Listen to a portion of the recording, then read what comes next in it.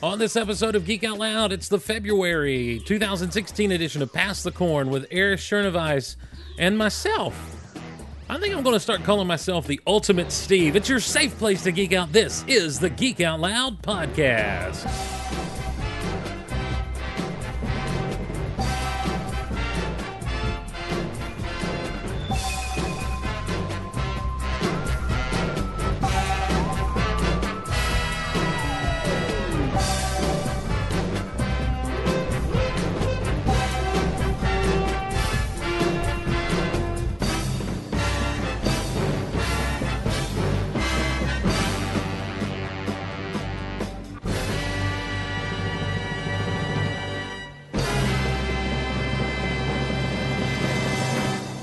Well, hello again, everyone, and welcome to Geek Out Loud. My name is Steve Glosson. So glad to be along with you on your safe place to geek out on the internet.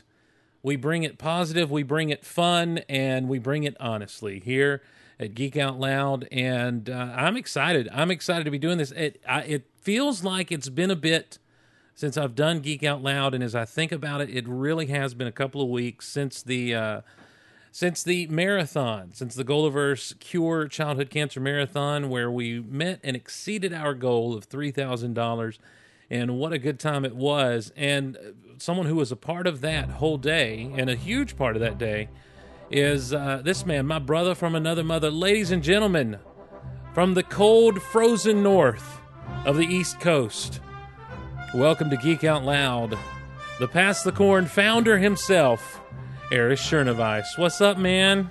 What's up, Ultimate Steve? How's it? Hey, if you're Ultimate Steve, I want to be Uber Erich. Uber Erich. You are Uber Erich. And then we can be like a tag team, like Uber Ultimate or Ultimate Uber. The two U's. The Uber Ultimates. Ultimate Did you Uber. say the two Utes? Wait, no, it was just U's. It was just the letter. Just the letter. Just the letter, Your Honor. Oh, Ultimate Steve. Well, Uber Erich. I like it. How's it going, man? Aside from being freezing up here, it's going well. Good. Erich, I got to tell you, I have the satisfaction and the stress of a man who just put a new set of shelves in his Star Wars room and has Nice. to Now place, you got to fill it up. That's baby. right, place items. Well, it's one of these cube things, with like four just big shelves, because I've got some ships that needed to be placed, and it looked like it would fit. So it's all about finding room now in the Star Wars room. You got a Maz Kanata action figure coming soon. Oh, I hope to God so. No, they announced it today. It was on Entertainment Weekly. Oh, good. They had pictures of it. She looks really cool. Nice, good. We need it. But she's going to be part of like a pack. You can't buy her individually. Okay, I'm fine with that. That's fine. Listen, Hasbro's going to fleece you for all they can. I'm not going to lie to you about that. Don't get me started on Hasbro. But if you want to hear me talk a little bit about Hasbro, you can head over to Brews and Blasters. I was on with Joey Tavano on Brews and Blasters. We recorded last night. Not sure when that will be up, but... Look at you, so smooth with the plug. Yes, sir. Transitioned right into that. Ladies and gentlemen, that wasn't even planned. Also, I was recently a guest on Justin Seeley's Star Wars Collector's Galaxy. That's been a couple of weeks ago, but check it out. I had a great time with him talking the wars and talking collecting the wars. So there's some places you can find me. I got one other plug, Erich. You can also find me Tuesday night online on the CW Fan Talk. We will be, myself and my podcasting partner for life, Derek Russell, along with Bo and Bell from podastery.com. We are going to be together for CW Fan Talk. It's something CW does before The Flash airs on Tuesdays. I don't know if they do it with all their shows or what, but we'll be there, and we are, I'll say it here because they won't listen, we are planning to take over. So... check it out. I believe that begins around, let me check the time here to make sure I'm right. I believe it begins around 6 p.m. Eastern there at cw.com, cwfantalk.com, some such like that. So we'll have all the links and everything in the Twitter. Just watch the Twitter feeds for Starkville Labs, Steve Glosson, Golaverse, all those things. And I think it's going to be a good time. We are going to attempt to let me get the quote here. Let's railroad the heck out of this thing and prove that we're good at what we do and can make what they do actually fun on air. So we're looking forward to it. Looking forward to being a part of that, and it's going to be a good time. I like it, man. Yeah. Going with the mainstream pods. Yeah. Well, Mr. Big Time, yeah. Mr. Ultimate Steve. Well, see, this is what happens when you change to Ultimate Steve. That's right. All of a sudden, stuff just starts happening. I'll tell you this. I really believe Starkville Labs could be the #1 Flash podcast on the internet if Derek and I would record on a regular basis.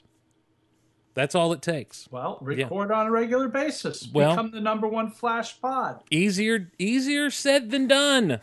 Easier said than done. Well, I'd like to plug that I'm going to be on Geek Out Loud tonight. Yes, sir. And talking movies. Freaking glad with my brother from another mother. Freaking glad to have you. That's where I'm at. Freaking glad to have you. Erich, how's the minifig collection going? Minifig collection. It hasn't been added to in a while. Oh man. I'm waiting for I don't know, some of the sets that have come out lately. Haven't rocked my world. So. Right. I was in Walmart the other night in Baxley, Georgia, and saw they had that Imperial Shuttle Tidarium marked down to $50. Wow. So I can't beat that with a stick. Had to snag it. I'll tell you what's growing is my Funko Pops. Yeah, you getting into that, huh? Well, I got the Smuggler's Bounty thing going. Nice.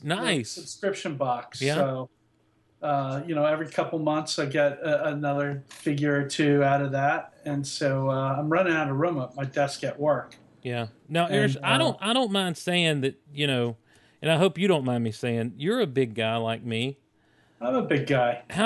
What's the T-shirt situation with the Funko Pop? Oh, they're a size small for me. Okay.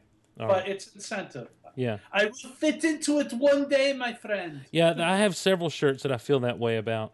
Yeah. Have for years. The shirts are really cool. I wish I could wear it now. Yeah. But alas, that's not the Now, case. and the Smuggler's box, it is Star Wars themed Funkos, right? Like, yes, it's put out by Funko. Mm-hmm. You get two of their products. They've done 2 boxes so far. Yeah. The first one was in November, and that was First Order. So it had a chrome-plated Captain Phasma. Yep. And a TIE Pilot. And then you got a T-shirt, and there was a pin and a patch and 1 or 2 other things in it, I think.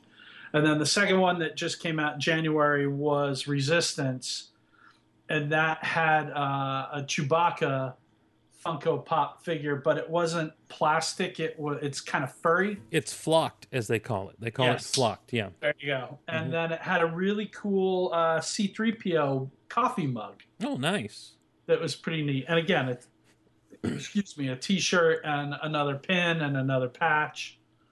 So, I tell you, it's $25. Yeah, I've been plus the shipping and handling, and between the shirt and the 2 Funko products, you're getting your value right there. I've been tempted to pull the trigger on that thing. I don't need another addiction in my life.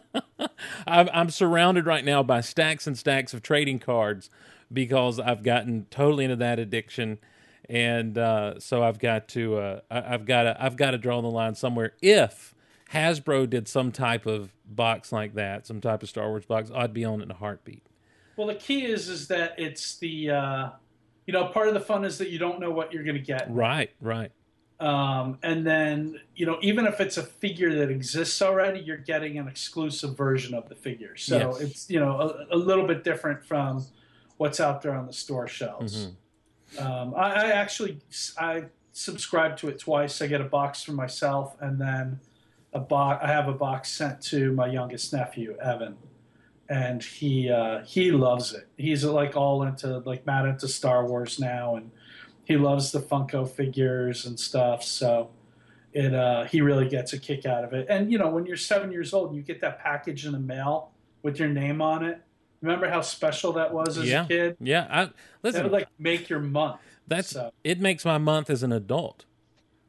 yeah, the problem is that with the January box, they shipped them both to my nephew. Oh man. So I get this, and of course the boys just tear open the boxes. So I get this picture from my sister of both the boxes open. I'm like, no, put mine back together. Uber Erich is going to have to go down there and lay the smack down.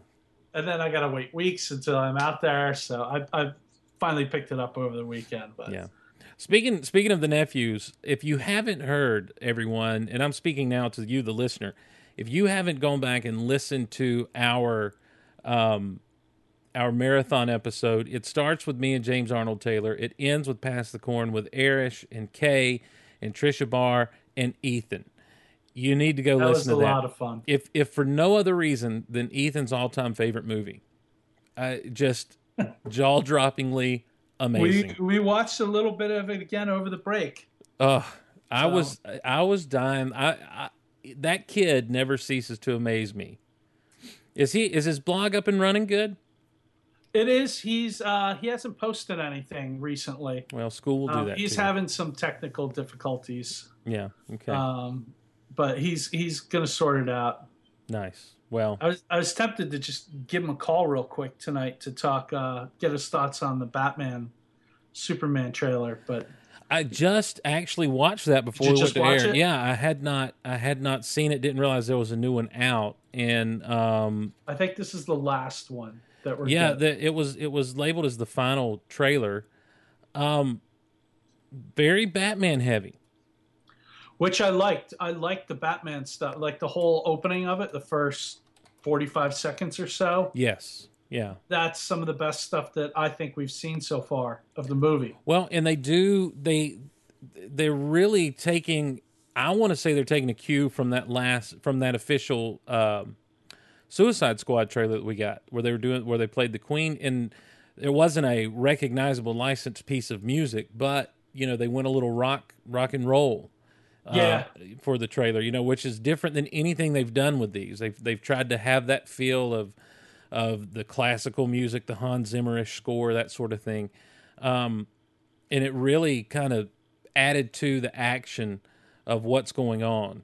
And it ends with that shot of Batman blocking Superman's punch, and Superman looking like, "Oh no, what is going on here?" And the music that they used during that blocking the punch has a little bit of the "I am Iron Man." Yes, it really does. Yeah. Like, for a minute, I thought that was what the song was, and that it's not. But no, it's that little dig sort of thing, which I thought was cool. Yeah. I thought it was a good trailer. I thought it was light years ahead of the last one that we saw that had all the Lex Luthor nonsense in it and the Doomsday nonsense in it.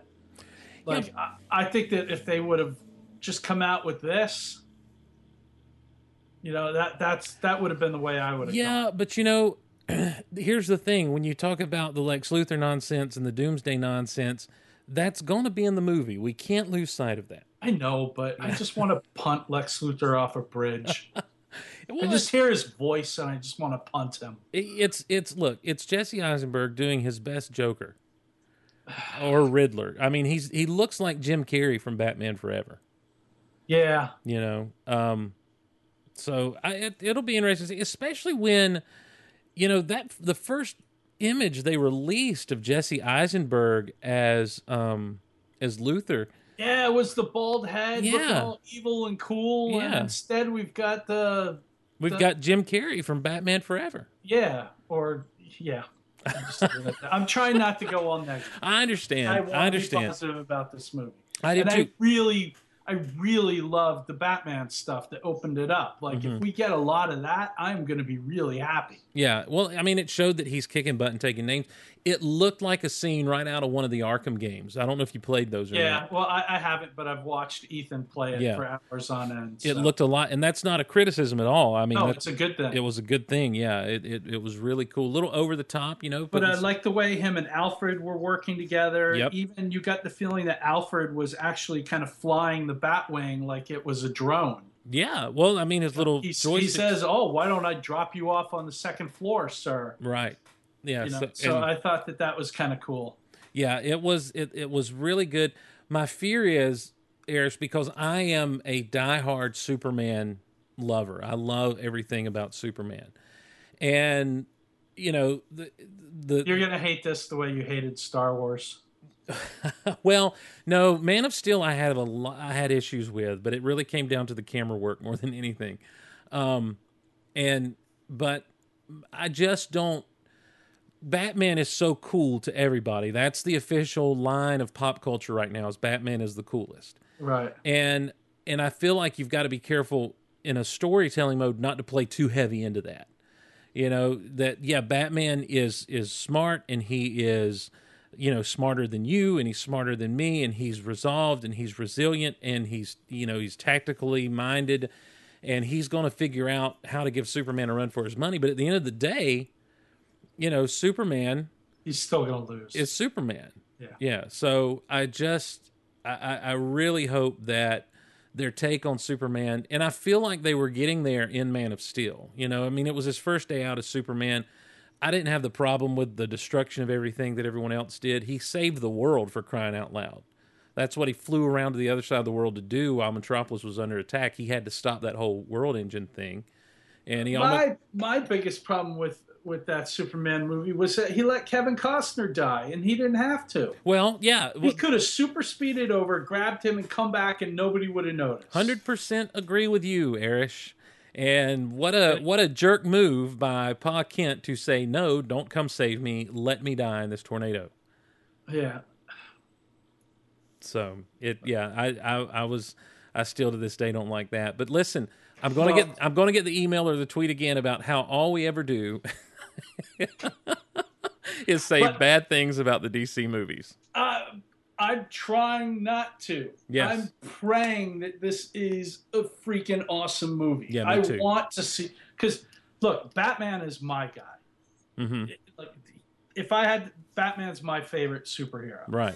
and for all the reasons that you just said, that he is simply a man. He is brilliant. He has trained himself. He figures things out. He's tactical. I love all that. That JLA Tower of Babel story is one of my favorite of all time, where he's figured out the weaknesses of all the JLA members. Yeah. Yeah. And they use it against them. I love that that's how he thinks. He always sees, no matter how great everything's looking, he's ready for the next day. And that kind of makes sense with sort of what we're starting to understand as the theme of this movie is, when he says it in the trailer, where he's like, even like 1% of him could still destroy all of us. Right. Yeah, he says even if we're 1%, even if we think just 1% that this guy could be against us, we've got to be 100% against him. Yeah. Yeah. Yeah. It's definitely the Batman mindset. And I feel like we saw a shot of some Kryptonite-esque type stuff in one of those trailers, and I feel like Batman may have gotten into some of that, and that might have something to do with his suit and everything. And of course, Superman not aware of Kryptonite at this point. I think it has potential to be the most amazing thing we've ever seen. It really does. And the more we see of Gal Gadot as Wonder Woman, the more I'm digging her. Yes. Did you see the I think you did. It aired the same night or the same week. I was texting you during it. Right. The show that the WB or the CW did, yeah. CW did with Jeff Johns and Kevin Smith. Yeah, and it showed clips from Wonder Woman. Yep. Of her riding the horse. Her on horseback with a sword, Yep. charging at World War I, like German troops. Yep. Just looked freaking awesome. Yeah, it looks like they've cracked the code on that. I hope so. Yeah, I do too. You know, and it'll be good to see DC get through the gate with a good Wonder Woman movie. Can we just take a moment here? I was thinking about this before we came on tonight. Over the next 4 months, we've got Deadpool. Then we've got Batman versus Superman. Yep. Then we've got Captain America Civil War. Yeah. And then we've got X-Men Apocalypse. Yes. In 4 months. Like, what kind of a freaking golden age are we living in right now? And I got to tell you. And during all of this, we've got Star Wars on TV once a week. We've got DC on TV Monday, Tuesday, Wednesday, and Thursday nights. It's crazy. You got your Marvel TV with your Agent Carter, with your Agents of S.H.I.E.L.D. You got the Daredevil. You got the Jessica Jones. What's that? Yeah, I forgot about those. And we got Daredevil second season coming in a few weeks. You got Luke Cage on the way down the road with Netflix. You got Iron Fist. You got their old big team up with the Defenders. Is Daredevil coming to Netflix season 2 coming in a few weeks? I think it's middle of March or early April. Are you serious? I didn't realize it was that soon. Yep. Wow. By the way, Erich, if I went back in time and told my 13-year-old self that all this was happening, he'd kick me in the nards. If I went back in time and told my 13-year-old self this, he would say, "Well, at least tell me you're not living in the same town." To which I would have to disappoint my 13-year-old self. But you'd be like, "But I'm a gentleman podcaster about town," and he'd be like, "What?" He'd be like, "What's a podcast? What's a podcast?" And I didn't think I could get any fatter, but here I am. I want to shift gears really quickly before we get into the meat of the episode. I have watched over the past few weeks. I sat down and binged watched to an extent The Newsroom. Did you? Oh, yeah, the Jeff Daniels show. Yes. Yeah. Why is that show over? How did it end? Why did they let it end? It didn't do very well. The reviews were midstream. The ratings, I think the attitude towards it was that, Aaron Sorkin was taking himself a little too seriously. Really? Yeah, it was just not very well received. Don't get me wrong. I love the show. I'm with you. I wish that they had continued doing it. I liked all the characters, but there were major flaws to it. His female characters on that show were horrible. Yeah. None of them had any of their own agency. They were always the idiot in the room. Even when they were the smartest person around, like, Sloane Sabbath, was that her name? Yeah. Olivia Munn's character? Yep. Freaking genius. Yeah. But every time she was the moron in the room. I thought Olivia Munn, I've not ever seen her, I guess, do anything outside of Attack of the Show. Right. And I thought she was great. She's putting together a nice little acting career for herself. And it makes me look forward to her as Psylocke. Mm-hmm. But, Olivia Munn, forgive me that I don't remember the actress's name, but the woman who plays the main producer of the show. Yeah. And Jeff Daniels' kind of ex-girlfriend, ongoing girlfriend. Again, producer of the show, incredibly brilliant, but just constantly doing dumb stuff and having to be like kind of rescued by the men. And that was one of the things that just really frustrated me about the show was all these characters that I really enjoyed, and some of the female characters were some of my favorites. Like, he just kept pulling the rug out from underneath them. Yeah, I can see that. I really dug his take on. It was a really cool way to use actual current events in a fake news setting, and really, to me, it was more of his view of here's what's wrong with media in general, and I really dug it, and I dug Jeff Daniels' character in a big bad way. Well, and that might have been part of the reason why the show wasn't so well reviewed, That might because very you know, well have been. um, You are exactly right. I liked some of the behind the scenes stuff. I liked the report that they did that had false information in it, and then the Yes. repercussions from it. Yes. I Yeah. liked I thought Jane Fonda was great in it, and I loved her presence on the show. Yep. Marcia Gay Harden was fantastic in it. Yeah, I mean, for all its faults, I still really enjoyed it. Yeah. It was something I'd never watched, and I finally took the time to watch it because I'd heard good things.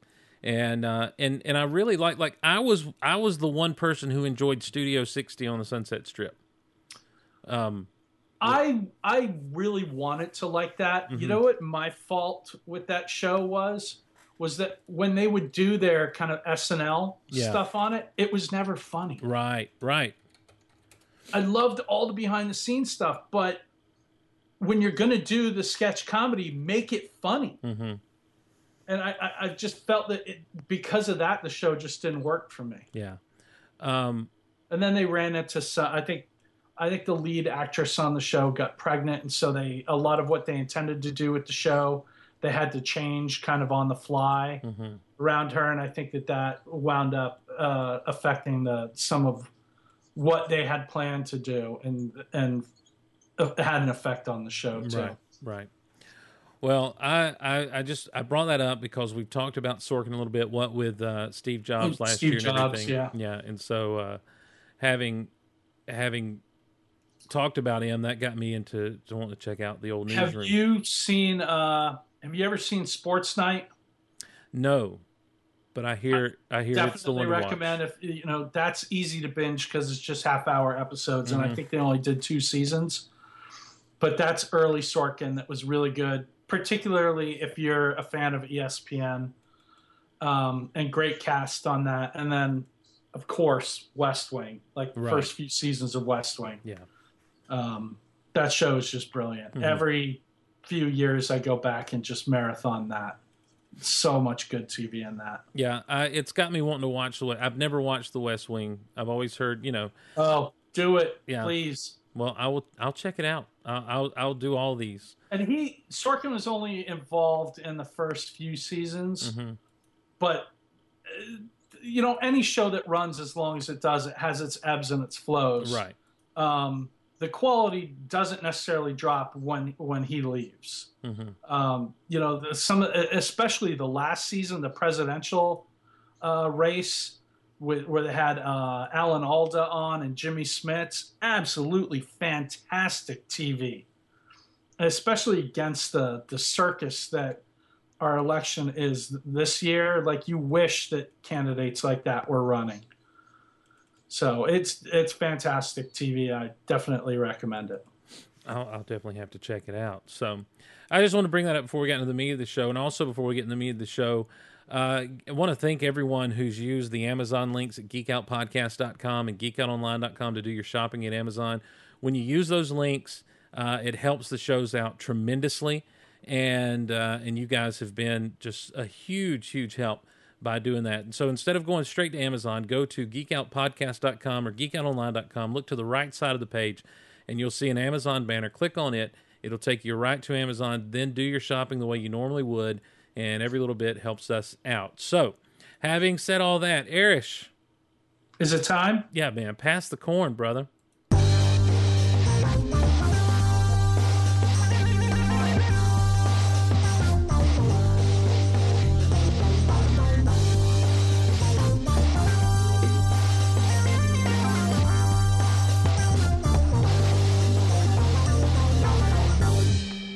The corn. Now we need Ultimate Steve and Uber Erich to really do that opening montage for a 70s cop. Yes.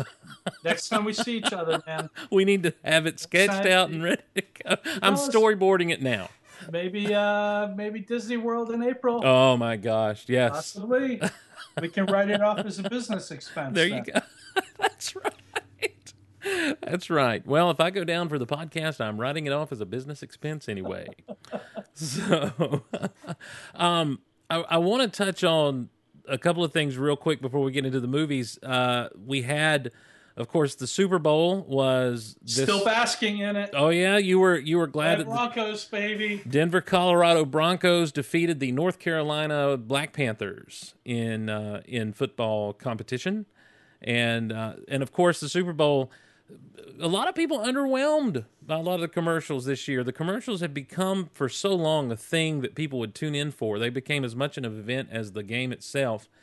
And in years past, when the games were so lopsided, that was the only thing worth coming out of. Of course, this was a good game between these two teams, but there were a couple of things, and I've not seen much of this because I didn't get to the bowl until about toward the end of the second quarter. What? Yeah. I've got responsibilities on Sunday mornings and Sunday nights that keep me from being able to get right to it when it begins. But I did see the Ant-Man versus Hulk Coke. The mini Coke. Yeah. And I saw some people griping about it, whether or not it's actually canon or not. And I'm like, are you really asking if a Coke commercial is canon in the Marvel Universe? Is this what we have become? Is this the society? Yes, is this the geek culture that we are? And then I just want to be like, well, of course it's not canon, because the last time we saw the Hulk, he was flying off to God knows where on a Quinjet, and he's in hiding. He doesn't have a lab that the Ant-Man's going to be able to go in and steal a Coke from. So this is like those Hostess cake comics that were one page long. They were advertisements for various and sundry Hostess pies is what it was. And so you'd have your superhero foiling some robbery or something with the Hostess pies, and that's what this was. So it was just a live-action version of it, and I thought it was very cool. I thought it was fun. I didn't know it was coming. It was very unexpected. We got, look, I was out in Pennsylvania watching the game with the family, with my 3 nephews. So as soon as Ant-Man and the Hulk showed up on the screen, like, they had all their attention. Right. Yeah. It was fun, and it was the shot of a fun little ad, and I thought pretty ingenious. What I want to know is who paid who. Did Marvel pony up to Coke to do the ad, or did Coke pony up to Marvel to do the ad? Because it works for either of them. Yeah, I feel like.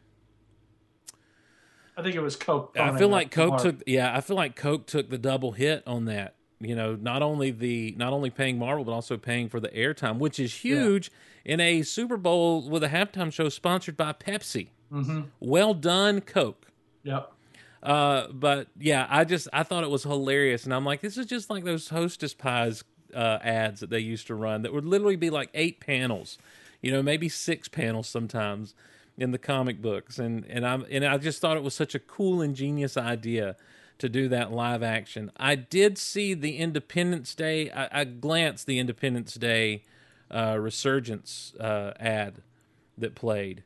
And I think I'm the one person in the world who's really excited about an Independence Day sequel. I'm totally going to go see it. Yeah. Watching the commercial again tonight, like, the one thing I'm excited about is like all the future tech in the movie, because it's this premise that it's 20 years later and we've taken all the alien technology that was left behind and used that to. It looks like not only build new weapons, but the cities are more futuristic. It's like this tech is just kind of, I don't want to say infected, but I'm losing. I can't find the right word here. They've used it's permeated throughout like everything that we're doing. Right. I think that's kind of cool. Well, they've used the technology to better society, or to further society, to build society. And that's what we would do. We would co-opt that technology for show. Yep. Faux show, as the young people say. And now, Eris, if you'll indulge me for 41 seconds, I'm going to watch the Civil War Super Bowl spot. Okay, do it.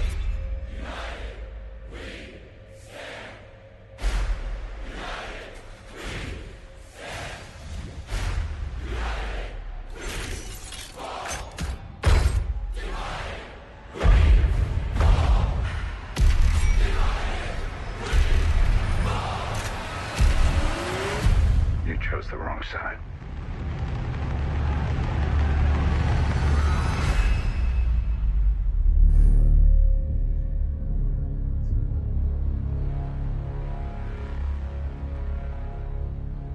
Wow.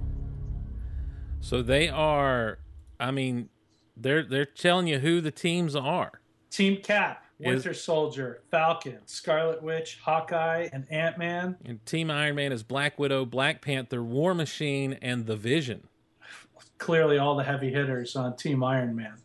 Yeah, he's got the distinct advantage in this. I think so, yeah. Outside of Cap and the Winter Soldier. Of course, that one trailer with Cap and Winter Soldier beating down Iron Man at the end of it.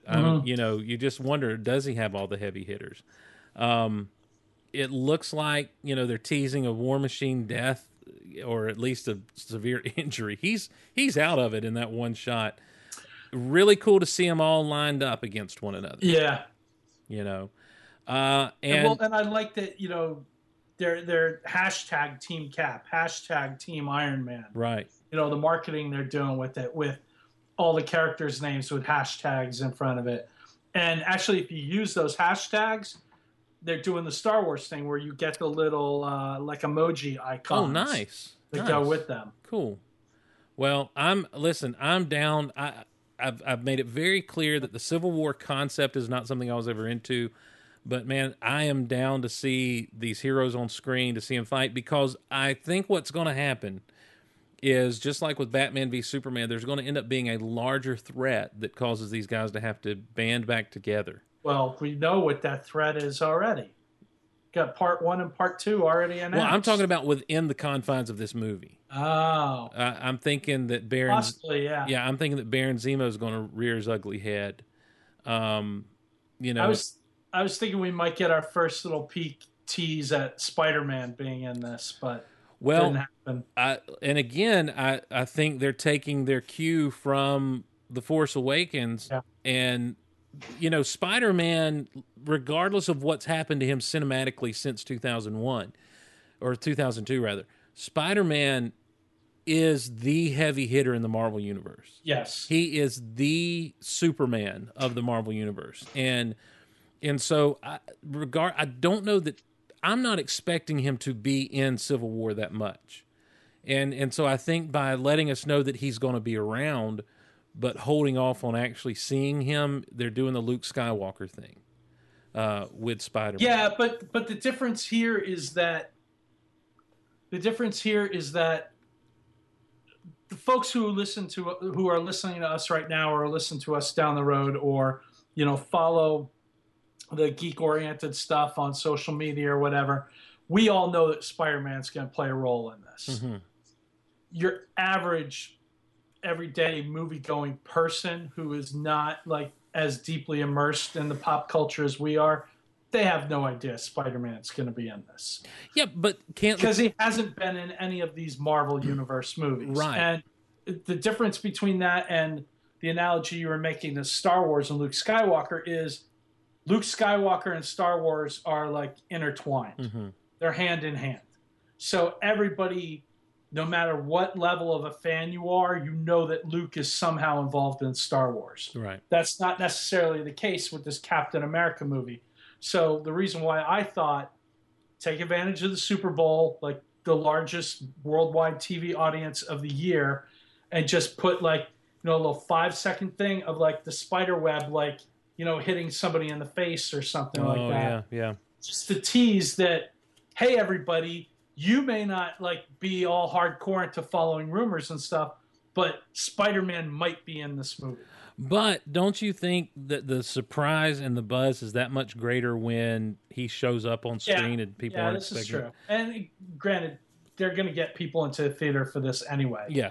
You don't need Spider-Man to sell it, but I just... You know, I see the Super Bowl as like, you know, give him something big. Right. That's what I hope for with all this stuff. Well, I got burned by the Super Bowl a while back, back with Ang Lee's Hulk. We all got burned with that. Indeed. But it was, man, it was so cool. But the Super Bowl spot showed everything cool about the Hulk. I mean, he was swatting missiles away. He was destroying that one tank, and I mean, it was everything that was good about that movie was shown in the Super Bowl spot. Yeah. And so I appreciate movies kind of holding back, especially, you know, especially if Spider-Man's only in this movie for a minuscule amount of time, Yeah. to be able to hold off on that reveal in some way, shape, or form. So, Well, the interesting thing was that, I think the thought going for a while was that Ant-Man might only be in the movie for a minuscule amount of time, but Right. yet here he is, like, prominent as part of Cap's lineup. yes. So is his role going to be larger in this movie than we thought it was going to be? I hope so. I'm telling you, I think that even Marvel was surprised with how well received Ant-Man was. Yeah, I hope so too. I look forward to seeing him as, mixed into the larger ensemble, because I think that, that kind of smart wit of his could be a nice breath of fresh air in what looks to be a kind of serious subject matter here. Yeah. Now, I was just trying to sit here and think, what's the other Marvel Studios movie coming out this year? And it's Doctor Strange in November. Doctor Strange, yeah. Oh my gosh, this is just going to be a fun year all the way around, movie wise. So we've already got some movies because we are in the middle of February. So we've already got some movies in theaters. The number one movie for the last 2 weekends, KFP3, baby. Kung Fu Panda 3. Jack Black's Money Train, ladies and gentlemen. Yeah. I've never seen, I don't think I saw the second one. I saw the first one and really dug it. I really liked the first one. I thought it was funny. I thought they did it well. This one, he actually meets his family, apparently, is what I've seen. Mm-hmm. So, Bryan Cranston, the voice of his father. Yep. And J.K. Simmons plays the villain in this one. Oh, yeah? Yeah. That's fun. And he's like this crazy looking water buffalo kind of creature. It looks awesome. Nice. The trailers are cute and funny to me. It's something that if I find myself with a group of people that are watching it, I'll end up watching it and enjoying it. I definitely can't wait to watch this one at home. Yeah. It's not one that I'm going to see in the theater, but I will definitely watch it at home. I really enjoyed the previous two. They're funny. They've got great action sequences in them. They cast great voice actors in them. I think the animation is gorgeous and cool, and there's a lot of cool moments in these movies too. Mm-hmm. Yeah, I like I say, the first one I dug, and I think it even might have caused me to roll a tear at one point. But I just when the dumplings were gone, my tenders. I'm waiting for Jack Black to fire up that sequel to School of Rock. Yep. It just hit Broadway here. Oh, really? I didn't realize there was a Andrew show. Lloyd Webber wrote the music for it. Are you serious? That is awesome. I didn't know that. That's a Broadway show I'd like to go see, I believe. I love that movie, man. Yeah, so do I. I love that movie. Also in theaters right now, the Coen brothers' Hail Caesar, starring Josh Brolin and George Clooney. And dude, if I had a day where I could just go see several movies, this would definitely be on that list. I love the trailer for this. It makes me laugh. It intrigues me. I think the Coen brothers are doing, as far as Hollywood goes, I think they're doing the Lord's work out there as far as just putting out good original movies that are, even like something like True Grit, which was, a remake of a John Wayne film, was so original and so different that it was. I love the way they shoot their films. I love the stories they tell, and I can't wait to see this one. They always get great casts, and this one just looks fun, kind of a mystery thriller sort of thing set back in the old Hollywood days. Right. Looks fun. Yeah, and I'll tell you this: if you don't already like Josh Brolin, I'll plug another podcast. Listen to him on The Nerdist. He is a delight. He's fantastic. He was awesome, and I mean, he was talking Goonies. He was he was doing all all kinds of stuff with him, telling stories and not holding anything back, and it was just so much fun. So, And there's an actor who has just continuously made smart choices in the latter half of his career. I think after Goonies and his young like heartthrob kind of stage, he got kind of overshadowed as just being James Brolin's son. right. And then he started making smart choices, doing movies like W, where, it wasn't the greatest movie in the world and, it didn't make a ton of box office, but it got a lot of attention. Well, I'll tell you. And then No Country for Old Men and, getting involved in the Marvel universe and just rolling out one thing after the next, just really smart decisions about the kind of movies that he's going to make. He's gone from heartthrob to character actor. Yes, and he's done it really well. He's done it super well. You mentioned W, Oliver Stone's W. Regardless of your politics, you need to watch this movie. He's fantastic. It's this amazing look at this person without making fun. Because honestly, the way that you would expect anyone to go is to completely do a send up of who this person is and parody him and make fun of him. And while there is that a little bit, it's done with all the sincerity and you end up kind of coming away feeling bad for the guy. Well, and on top of it, they put the movie out like right after W kind of had left office, when like his public perception was like at the lowest it could possibly be, and it was kind of like, who wants to go watch a movie about this guy? Whereas I think if they had put that out now, the reception to it might be a little bit different. Yeah, it was a courageous thing to do, really, because they were filming it and promoting it even while he was still in office. Yep. So but Brolin's performance alone is worth watching in that movie. And you mentioned No Country for Old Men. Oh. His turn in the Coen Brothers' True Grit was really good. And he just chameleon. Like, I didn't recognize him. Someone had to say, "Well, that's Josh Brolin." I'm like, "Oh my gosh, that is Josh Brolin." So check him out, and I can't wait to see Hell Caesar. I'm really looking forward to this. Yeah. Now, coming up this week, in fact, tomorrow, and probably right now, there's some people watching pre-screenings and that sort of thing. It's a big weekend. Big weekend. Zoolander 2, ladies and gentlemen. Zoolander is one of those movies that people love that I have avoided watching, Erich. I've seen it a few times. There's some funny bits in it, but it's not my favorite Ben Stiller. Yeah. I don't know that I have a favorite Ben Stiller. I don't know that I get Ben Stiller the way a lot of people seem to with him. I'm not a fan of the Meet the Parents stuff. No, neither am I. But I love There's Something About Mary. Yeah. Tropic Thunder is just brilliance across the board. Tropic Thunder is hilarious, and it is, again, I think what it is it's just different. It's something that's so different from anything else that was going on.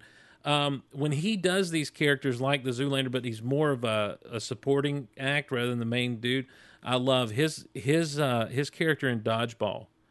Oh, another one. I love Dodgeball. Yes, I love Dodgeball.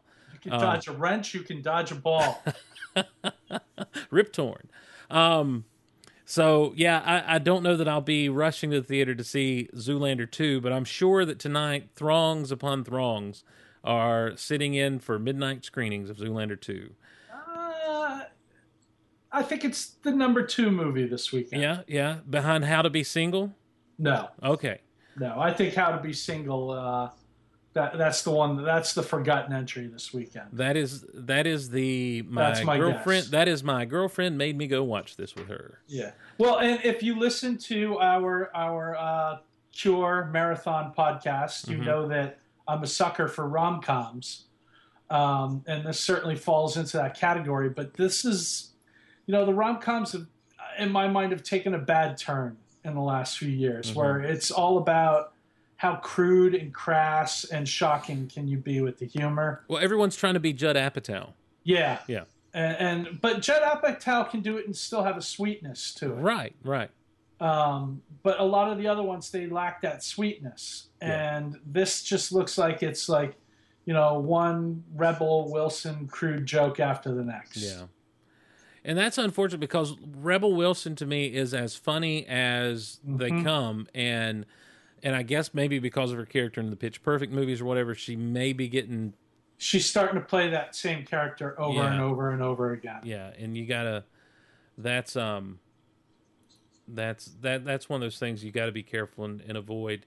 If you're not aware of the actual movie, that'll probably be number one this week. Then you're not listening to the right podcast. Yeah.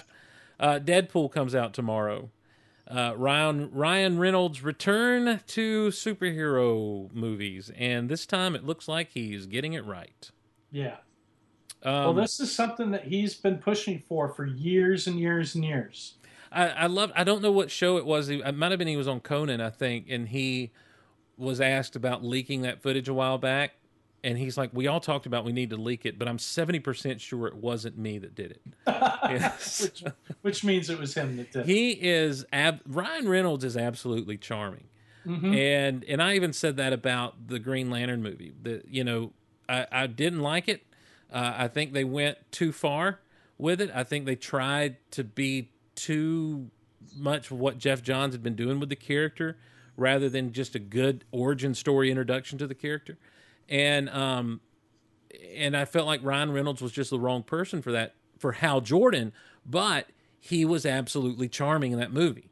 Yeah. And everything I've seen him in. And I'm glad to see that they are scrapping who he was in the Wolverine or X-Men Origins Wolverine to do a better version of Wade Wilson Deadpool.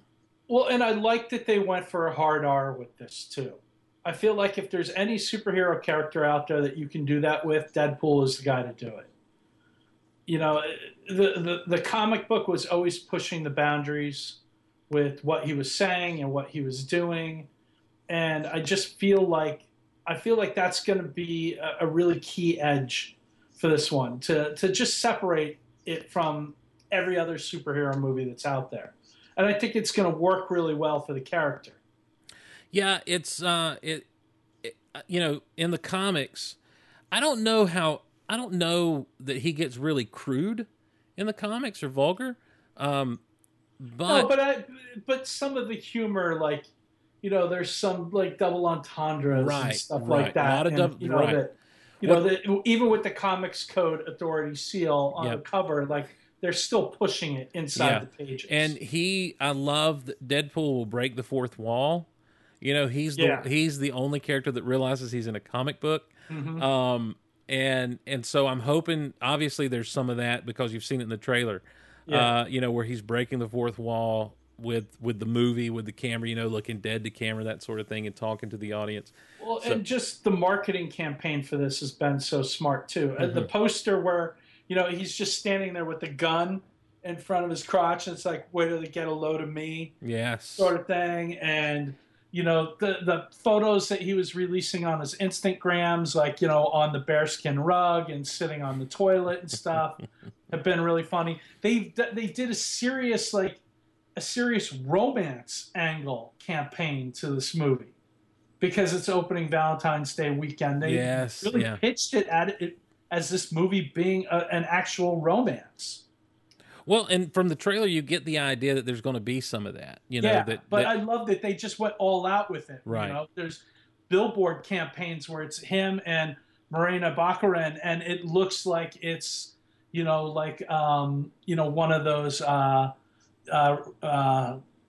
can't I think of his name right now? The Notebook kind Nicholas of thing. Sparks. Nicholas Sparks. Yes, like it's a Nicholas Sparks movie. Yeah. Thank you. Listen, they really know what they're going for with this character. They've obviously immersed themselves in who he is. You've got X-Men showing up in it, Colossus most notably in those trailers. So, it's tying into the larger X-Men world that Fox has over there. So, Deadpool never been one of my favorites. But he has said that this is not part of the X-Men universe. Oh, really? Yeah, Ryan Reynolds had said that this is just the Deadpool universe. Nice. That this isn't necessarily, even though Colossus is in it and some of the other characters, that it's not necessarily tying into this new first class inspired universe that's taking place right now. Hmm. And they've already greenlit the second movie.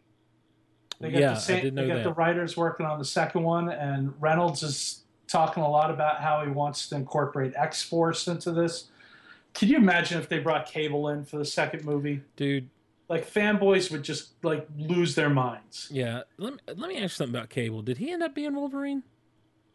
Did he end up being Wolverine? Yeah, wasn't he like Old Man Wolverine, basically? Did that come out in the comics at some point? I got to find this out. Oh, I don't know. Yeah, Cable was one of those. About the post Battle World thing or whatever. No. I'm talking about way back in the '90s and everything. Oh. I don't know. I don't believe so. I could be wrong though. People loved him. Like he was everything that kind of turned me off to the X-Men, because I'm like, oh my gosh, another one? Hold on, I got to find this out. Well, Let me Google that for you. Did you just put like hold music on? Well, I was doing the "Let me Google that for you" jingle. Well, the whole Cable thing happened during the whole speculation market, like in the early '90s. Right. He was carrying around a baby. Okay. Nathan Summers. All right. Yeah, he is like Scott Summers' kid. He is the child. That's right. Scott Summers and Jean Grey. That's right. I knew he had some connection. And they took him to the future to save him. Right. And then he's come back. Right. So who was that baby he was carrying around all the time? There was a baby that was, I think that was Hope. Right. That's right. I think that she was like the first new mutant, like after the whole Age of M thing. Right. There House of M. Mutants. Yeah, House of M. I think that Hope was the first mutant born after that. Okay. So he was kind of protecting her. Yeah. He was definitely, like, the minute he hit and people glommed onto him, he was That's on. when they were doing all those foils. Oh yeah, I was about to say, and like the poly-bagged covers, and idiots like myself were out there getting like 3 issues of them and stuff. And, well, I'm going to tell you, Cable was on as many lenticular and foil covers as almost Wolverine, I'm sure. Yeah. So you had Wolverine leading the charge, and then Cable coming up a close second. Deadpool, though, back to Deadpool, is really interesting because he is funny. He's legitimately funny, and anytime he shows up in someone else's comic book, it's always a laugh. But they did something during the whole Secret Wars thing with Deadpool that they called Deadpool Secret Wars. And what it is, he literally inserts him, Deadpool's Secret Wars, and it's literally him inserted into the original Secret Wars from the 80s. Oh, that's awesome. And so, like, he shows up and he's like, I'm a good guy. You know, he's talking to the good guys. He's like, guys, I'm a good guy. I'm not a bad guy. I should be with you guys, right? I'm supposed to be here. And they're like, what are you talking about? And it's just so much... So it's his take. It's his modern take. It's a modern voice. And they're doing everything just like the original story did, but with Deadpool's voice inserted in there, you know, as part of the whole story. And it's pretty funny. It's pretty funny. They did a run a couple of years ago where it was you know, like the classic illustrated comics like Moby Dick and stuff like that. Yeah, you know, Mark Twain's books. They would do the comic book versions of them. They did a run where he was jumping from one of those into the next each issue. Oh, nice. Perfect. But because he has that breaking the fourth wall kind of thing, it allows them to do crazy stuff like that with him. So I think he actually debuted in the same issue as Cable and Domino. Like the three of that was at the very end of the run of New Mutants, and I think it was New Mutants 98 or 99 that was their first issue, and then 100 was the last issue, and then it spun off into X-Force. Well, Erich? Let me Google that for you. I will tell you this. I know X-Force as... before the new... they were out around the same time as New Mutants. I knew X-Force as the original X-Men... being X-Force, while there was a new X-Men like being led by Storm and everything back in the late 80s or through the 80s and stuff. No, that was X-Factor. You're right. X Factor. I'm sorry. I'm X getting. Force came out of New Mutants. Yes. Okay. All right. New Mutants '98 is when Deadpool first showed up on the scene. And I'm pretty sure that that's the same issue that Cable first showed up and that Domino first showed up. Well, let's see. And that was the height of that was like when Rob Liefeld was taking off as a superstar artist. Well, Nathan Summers first appeared in Uncanny X-Men 201 in January 1986. But Cable. But Cable, created by Louise Simonson and Rob Liefeld, first appeared in New Mutants number 87. Okay. Number 87. I stand corrected. Oh, and by the way, he's the son of Cyclops and Madeline Pryor. Okay. That's Jean Grey's clone, everybody. Yeah. This is why I stayed away from the X books in my life, because by the time I was collecting comics, everything was so convoluted, and it was just so hard to crack the code of those books. I would come in and out of the X books. Yeah. Like, they do a big event, and I would come in and read it, and then the event would end, and it would kind of get bogged down and not interesting, and I would leave them, or maybe stop reading X-Men or Uncanny and just read X Factor or something like that. Mm-hmm. I skipped around a lot, but I never stayed consistent with them for years and years and years.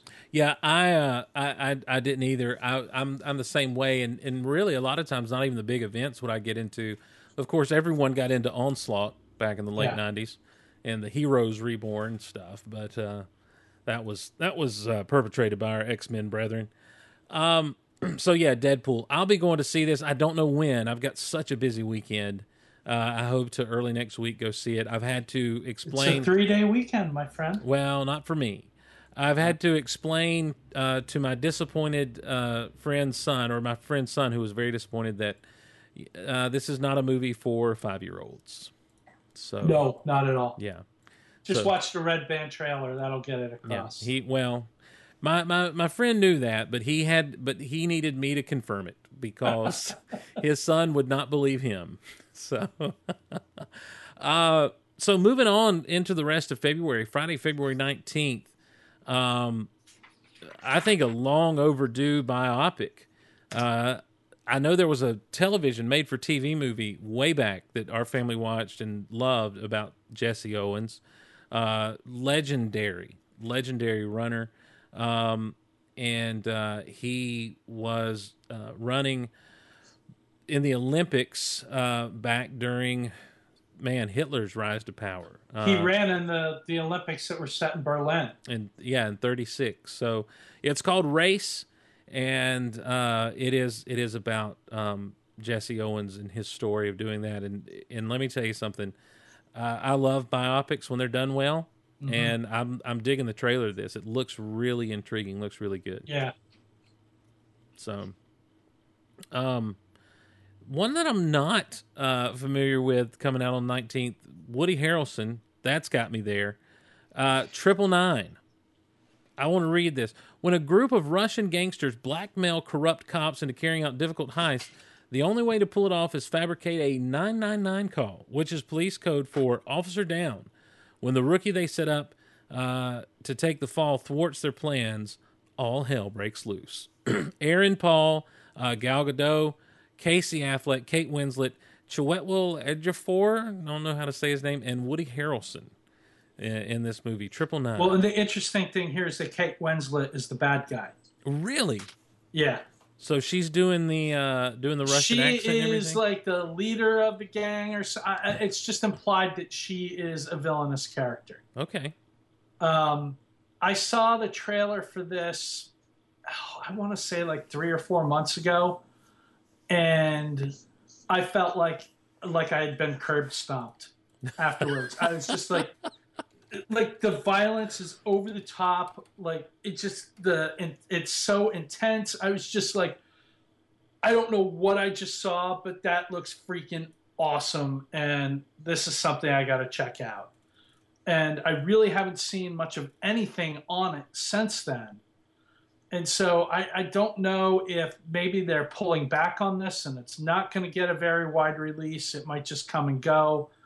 But that initial trailer that I saw, and even watching it again the other day when I was putting the notes together for you, like it's just got this amazing raw like intensity where, the scene in Avengers 2 where Hulkbuster Iron Man just keeps pounding Hulk in the face, going, Yes. go to sleep, go to sleep. Yes. Like I felt like I was Hulk and I was getting pounded in the face.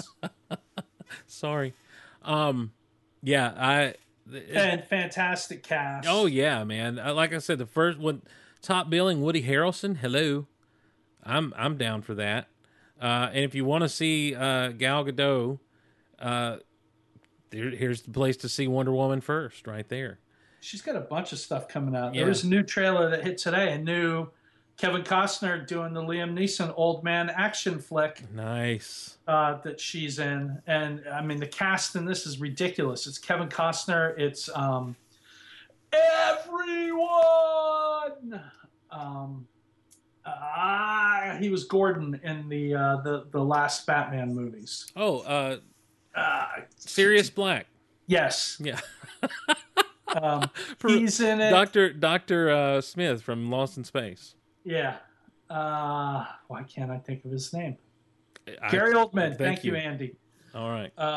And there's one other old guy in it also who is like a big name, and it's just the cast is amazing, and typical ridiculous action and stuff. But Gal Gadot in that, so she's been busy. It's called Criminal, by the way. Criminal coming to theaters and CBS. Did you hear they're doing NBC is trying to get off the ground a Taken series? Oh, no. It's like the prequel to Taken. It's how he got his certain set of skills. They're going to cast like Richard Dean Anderson, though. Yeah. He's too young. I mean, he's too old to be what they're wanting to do. Speaking of, MacGyver also coming back to TV with MacGyver before he was MacGyver. So he's McBoyver? Yes. Yeah, he's learning how to make things with duct tape and paper clips. And Boy Scout badges. That's right. Yeah, it's his life as a Boy Scout, learning to do all the things. I mean, they're rebooting everything these days. It's kind of getting ridiculous. It really is. One moment, please. I had to turn down the mic to sneeze. Yeah. Yeah, it's kind of getting ridiculous. I know that it's not. It's like saying you hate cancer to say Hollywood needs to get some original ideas. Mm-hmm. And there are a lot of original things that are going on out there and all, but still, it as much as I dig nostalgia and stuff like that, there's some things that just need to be left in the past or left in the medium that they began in, and leave it alone. So that is my soapbox for this week. Moving on in February, the shortest month of the year, ladies and gentlemen, Friday. But this is a leap year, so we are going to get a February 29. We are. But February 20... Which will give you one last day to see these next two turds. There you You think so? Friday, February 26th, Eddie the Eagle. It's a biopic of Eddie the Eagle Edwards, whose participation in the 1988 Winter Olympics marked the first time a Brit had ever competed in the ski jumping event. Taron Egerton, Hugh Jackman, Christopher Walken, Rune Timty, Joe Hartley, and Tim McInerney. Huh. He was the guy in the Winter Olympics who, came in dead last. Yeah. In like all the ski jumping events. Oh. He got all the attention because he was the first guy from Britain to participate and stuff like that. But he was also the guy that there's now a rule that prohibits athletes like him from partaking in the winter in any of the Olympics. So I'm just like, come on, did this guy really need a movie about him? Well, you got to give him something. He got us something already. Well, but even now, you got to give him something to keep that legacy going. We're talking about him right now. That was just something. Eddie the Eagle Edwards. But I tell you, that looks incredible next to this last one on our list. Ladies and gentlemen, every now and again, Hollywood does something that completely astounds, befuddles, and amuses. It just makes me sad. Gods of Egypt with absolutely no Middle No Eastern actor. Egyptians. No. Yes. The Hitler- whitest guys around to play Gods of Egypt. Brenton Thwaites, I believe he's Jaime Lannister in Game of Thrones. No. No? No. Nikolai Coster-Waldau is Okay. Jaime Well, who is Lannister. Brenton Thwaites? I don't know. Some new white guy. Okay. He sure is, Erich. He sure is. So he's in this thing along with Gerard Butler, who's well tanned, and Jaime Lannister from Game of Thrones, Jeffrey Rush, Chadwick Boseman. Now, Chadwick Boseman, ladies and gentlemen, is he Black Panther? isn't it? Yeah, Black Panther. James Brown. So you got your person of color in there, and Rufus Sewell. Sewell. Lot of good names, a lot of good actors, just the wrong roles. Wrong picture. Yeah, my Lanta. This is, And it's one of these movies that everything is shot in front of a green screen, so it's all CGI animated.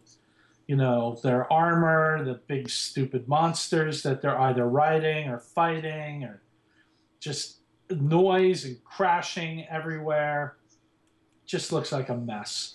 Rufus Sewell, the bad guy from A Knight's Tale.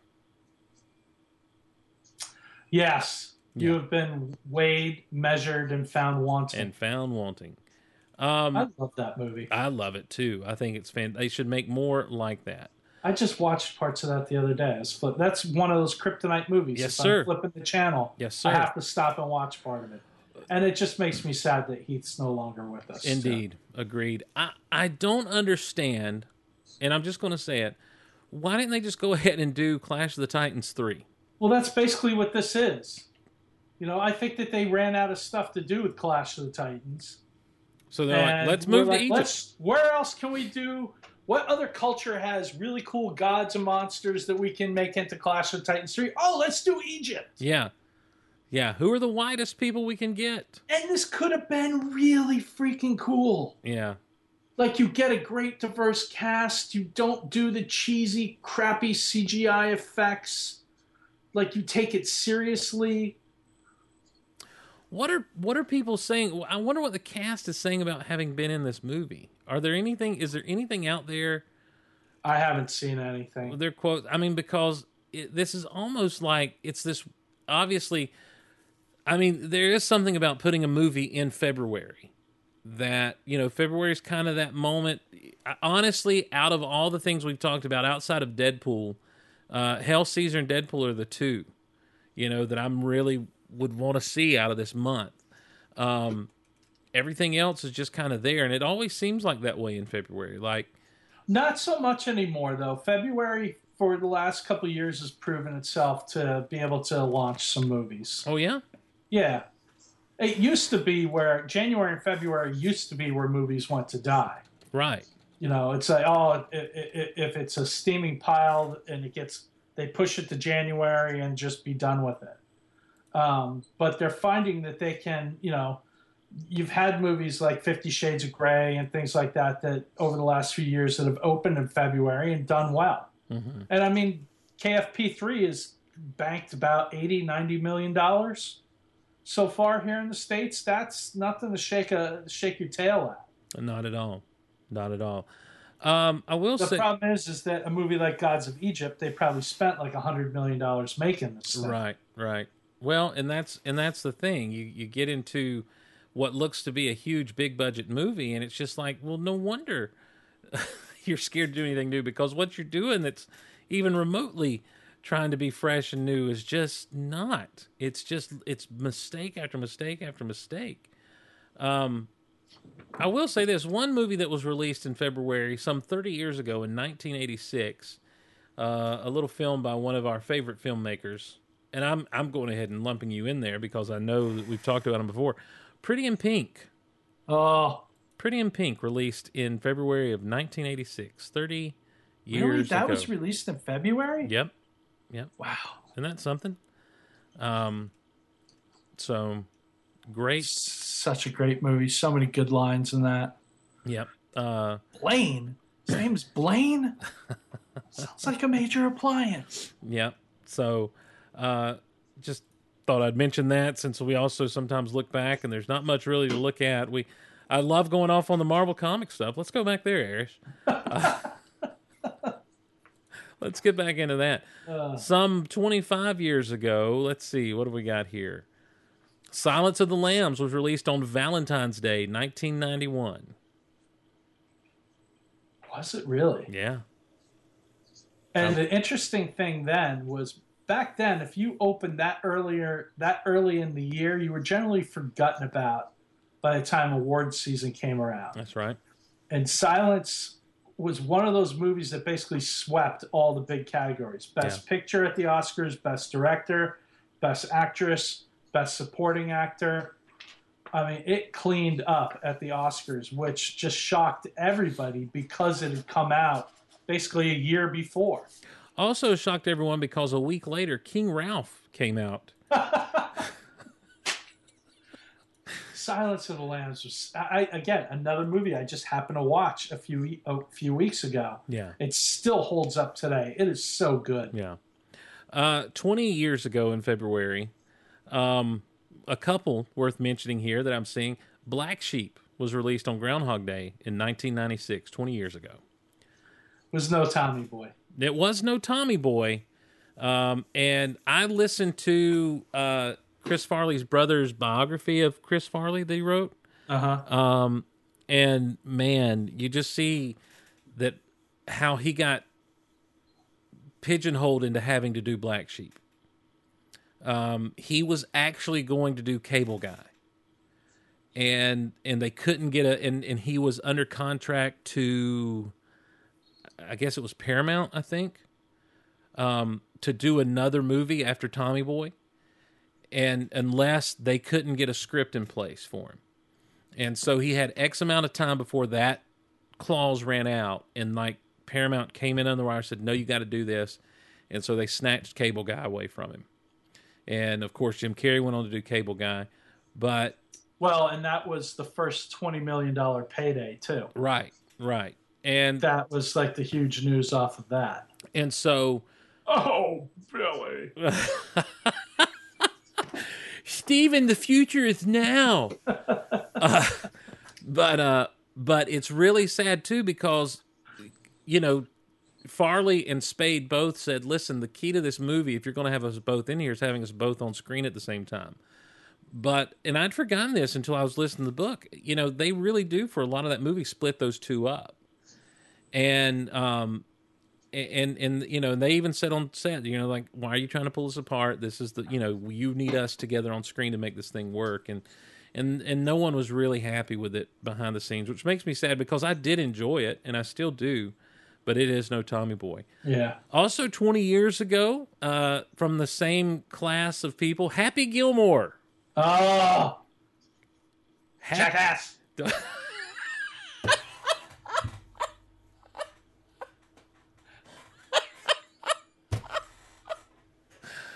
I love Happy Gilmore. It's so good. Oh. After The Wedding Singer, Happy Gilmore might be my favorite Sandler movie. It's good. I do like it.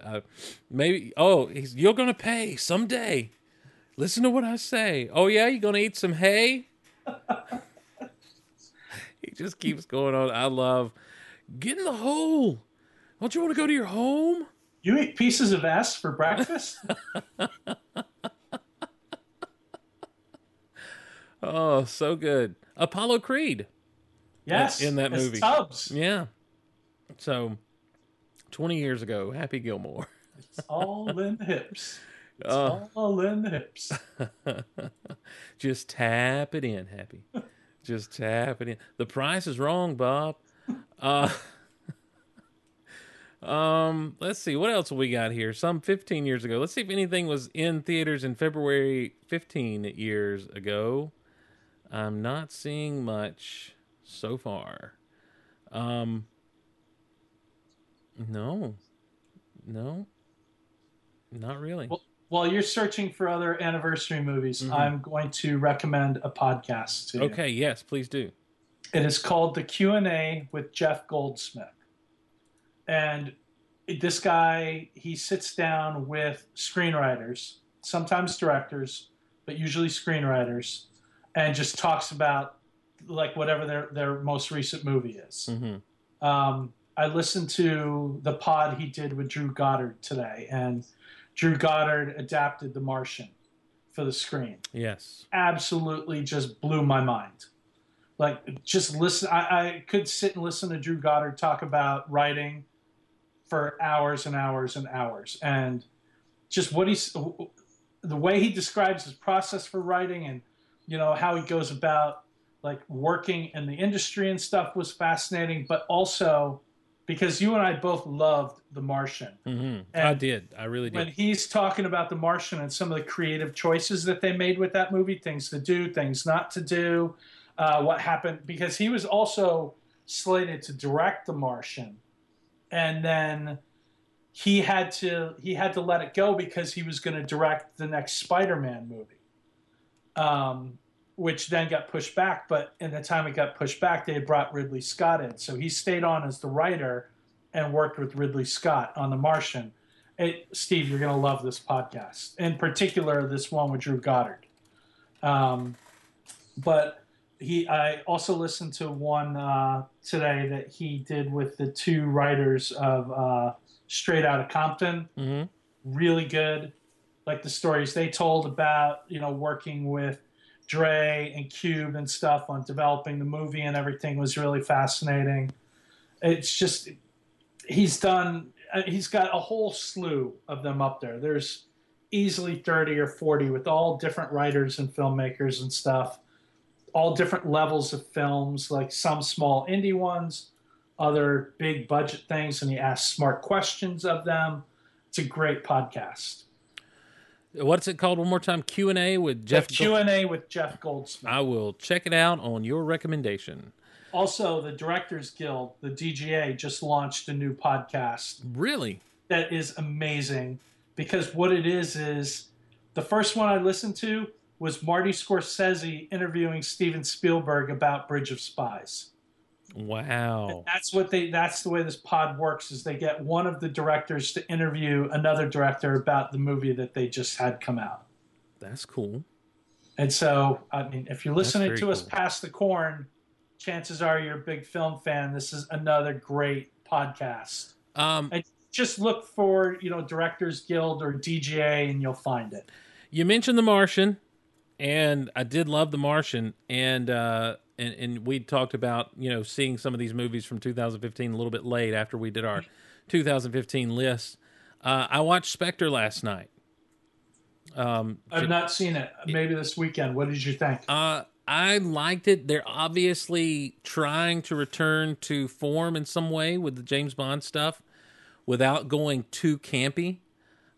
There's some moments here or there that it's very apparent that they're going for the classic James Bond laughs. Right. But it's not too much over the top. It still has some intensity to it. It's a little ham-fisted in the way they pull some of the stuff off, but Christoph Waltz, fantastic choice for his role. And, it's we're still in that phase. I mean, as much as Skyfall was the conclusion of the James Bond origin, Right. this is the origin of that enmity that's developed between Bond and Spectre. In the 21st century, how do you do spying? How does the 00 program work in the 21st century?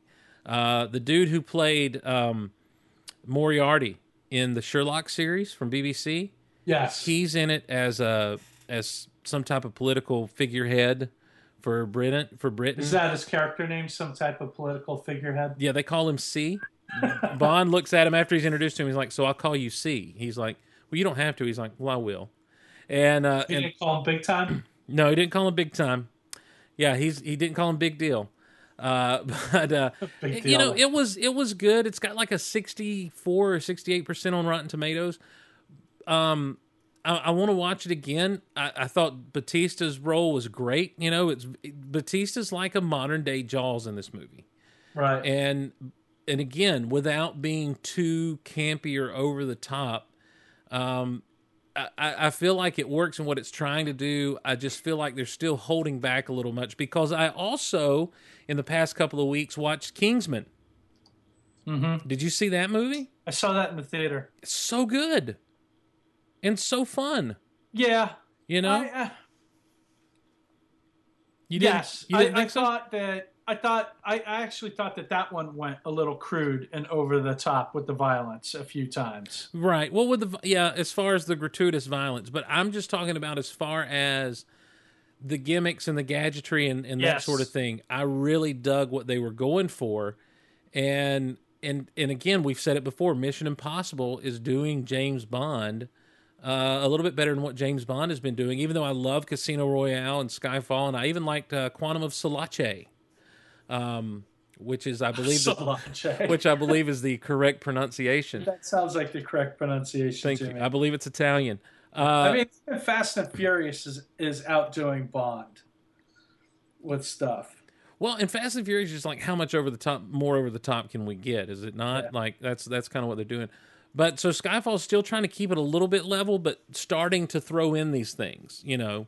Interesting. And so it's got that same tone that they've had since Casino Royale, but starting to lighten up here and there. And Craig is starting, you know, it's interesting because I go back to the Nerdist again. He was on the Nerdist back in November, and they were talking to him about it, and they're like, so now you've been real vocal about not wanting to do this anymore. He's like, well, you catch anyone on a bad day, and they're going to say stuff like that. You know, he's like, he mentioned the director. He said the last three were going to be his last one, you know, and he's like, so you never know. And so it's not like he's Sean Connerying it up and like, I don't want to do this. It was just like, it was a bad day and it was a rough shoot. And there are times where I feel like I'd rather kill myself than do this again. But, you know, you never know. So just knowing that he had not lost affinity for the character or the franchise makes it a lot more easy to watch at this point. So right. I enjoyed it, you know, but I enjoy things pretty easily. I'm not too hard on things. If I have a problem with something, it's going to be one of those things that's pretty glaring. So, well, it's on my list. I definitely want to see it. Yeah. Speaking of easy, I did catch Straight Outta Compton. Yeah. I liked it. Now, I mean, there's the whole controversy with the Oscars and stuff about the lack of diversity and stuff. Mm-hmm. And this was one of the movies that got brought up a lot. I thought that the actor who played Eazy-E was fantastic. I definitely felt like his arc of the movie, because the movie really, it's the three separate arcs that kind of come together. So it's Eazy, it's Cube, and it's Dr. Dre. The Eazy arc was the most compelling to me. And he was great. But, you know, the picture, as much as I liked it, is it a best picture of the year? I don't think so. You know, it's good. It's definitely worth seeing. It's entertaining. But I just think it's a notch under, you know, that quality that you look for in a best picture of the year. Right. Well, I mean, it was a big moment, you know, in pop culture mm-hmm. when it came out, and all the different memes, you know, that were. Well, and it goes all the way through. I mean, there's you know, Tupac is in it, Snoop Dogg is in it, Suge Knight is in it. Like, there's all these other, you know, characters that come in and out of it. Like, it was really fascinating to watch. I dug it. All names with which I'm familiar and rock out to all the time. Now, we also talked a couple months ago about this Kurt Russell Western called Bone Tomahawk. Yes. I've seen that. I've heard good things. I really dug it. If you're looking for like a horror kind of thing, mm-hmm. It's not your movie. Oh, good. Even though it's about, you know, cannibal Indians, there is one scene that's pretty disgusting to watch. But overall, it's just a fantastic Western. and Kurt Russell is great in it, but he gets outperformed by Patrick Wilson, Matthew Fox, and Richard Jenkins. It's basically they make up the quartet that's going on this little adventure, and those three guys they just blew me away.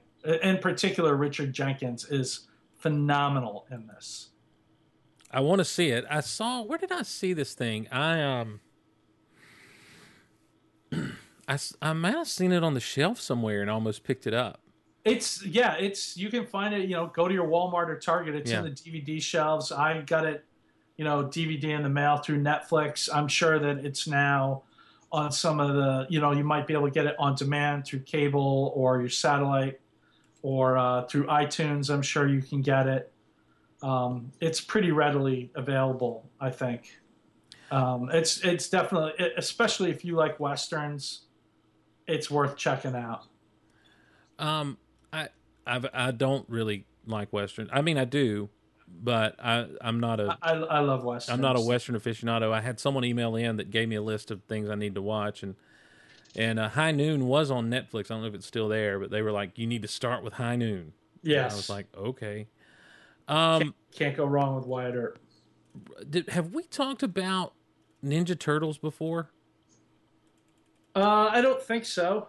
I mean, we may have mentioned it here or there. Ninja Turtles. Talk about the second movie. Yeah, they're slightly out of my wheelhouse. The whole Teenage Mutant Ninja Turtles phenomenon just missed me. I was a little old to add a new fandom when they hit big. I have some familiarity with it. Yeah, as do I. I never had any of the toys. Didn't read the comics. Didn't watch the cartoon. Right. But my nephews did. I collected the cards. Because they were, What card haven't you collected? Oh, exactly. They're right up there with my Gremlins 2 card set, and that's not a joke. But dude, this trailer, this second movie, it looks fun. It looks like they're just going for it. I like that they're just like, we're just taking every toy off the shelf and putting it in this movie. They've got a van that's shooting manhole covers. That's the toy. Yes. The garbage truck is the toy. I love that they got the Rhino dude and the other guy in it. Like, they're just using all the toys. Yeah. And I think that's brilliant. Yeah, that's what really sucked me in is when they showed Bebop and Rocksteady. Mm-hmm. I was like, I'll probably go see this. I saw the first one on cable, like the first of the new Michael Bay produced ones. Mm-hmm. I thought it was okay. My nephews dug it. Yeah. Particularly the younger ones. So I don't know. The second one looks fun, and I love Casey Jones. Is that his name? Yeah, Stephen Amell playing Casey Jones. Oh, it's Stephen Amell playing him. Mm-hmm. I didn't realize that. Yeah, the Green Arrow himself. Nice. So I may take the younger ones to see it this summer. Yeah. Inside every business, what's happening? Stop what it! Is that? Get Stop into it! the right hands. Oh my gosh! What's going on, Steve? A stupid ad popped up on this webpage. Googling again? No, I didn't mean to be. Anyhow, I had a couple other little news points to bring up that I've noticed. James Gunn has been and cast have been up in Atlanta doing a little bit of shooting rehearsals of Guardians of the Galaxy, getting ready for that. Guardians of the Galaxy 2, I should say. Let's just call it Volume 2. Yeah, but he has said that Thanos and the Infinity Stones will not be in the movie. I think I remember seeing something. I like that. Yeah. I like that. I think Doc Strange and then Thor Ragnarok are going to be our two setup movies for Infinity War. Yeah, I think it should be that way. Yeah. They're calling it Guardians of the Galaxy Volume 2, huh? If you're not following James Gunn on the Instagrams, I suggest you follow him because he's posting like rehearsal photos and stuff like that. Well, and I saw where he posted the chair, the director's chair with the logo stitched on the back. And he put his caption was, to quote the great poet David Coverdale, Here I go again. which I hope is a bit of a nod to what may be on. Oh, if that is Volume on 2. Volume 2, I am going to lose my mind.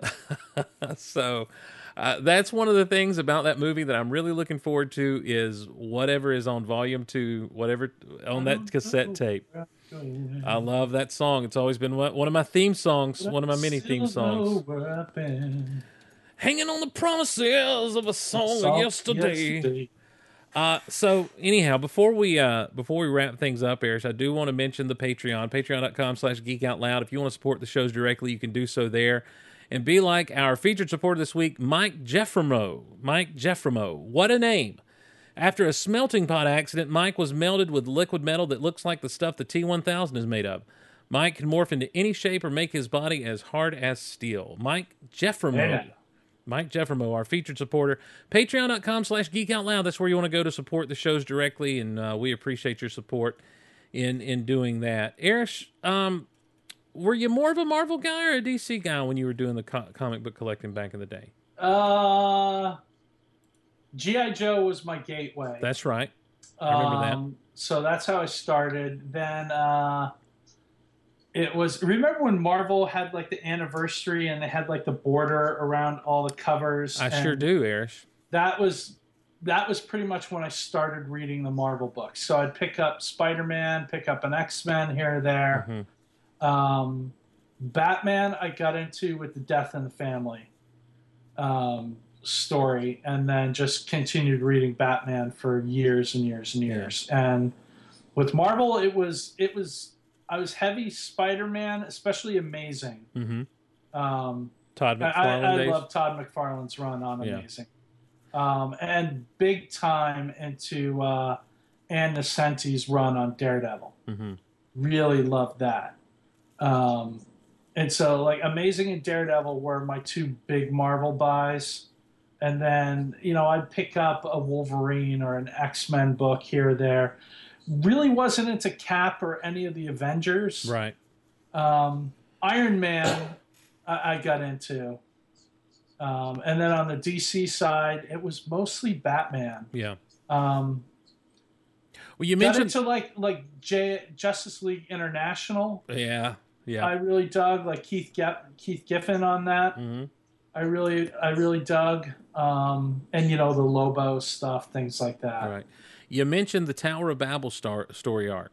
Yeah. Earlier on in the show, was that still Grant Morrison? Was he still writing JLA? I think at that point? Was still Grant. Yeah. He brought back the JLA there in the late '90s in a way that's what got me into DC Comics. I'd been a Marvel guy since I'd started collecting comics at that point, almost a decade or maybe more, and just would barely look at DC here and there every now and again.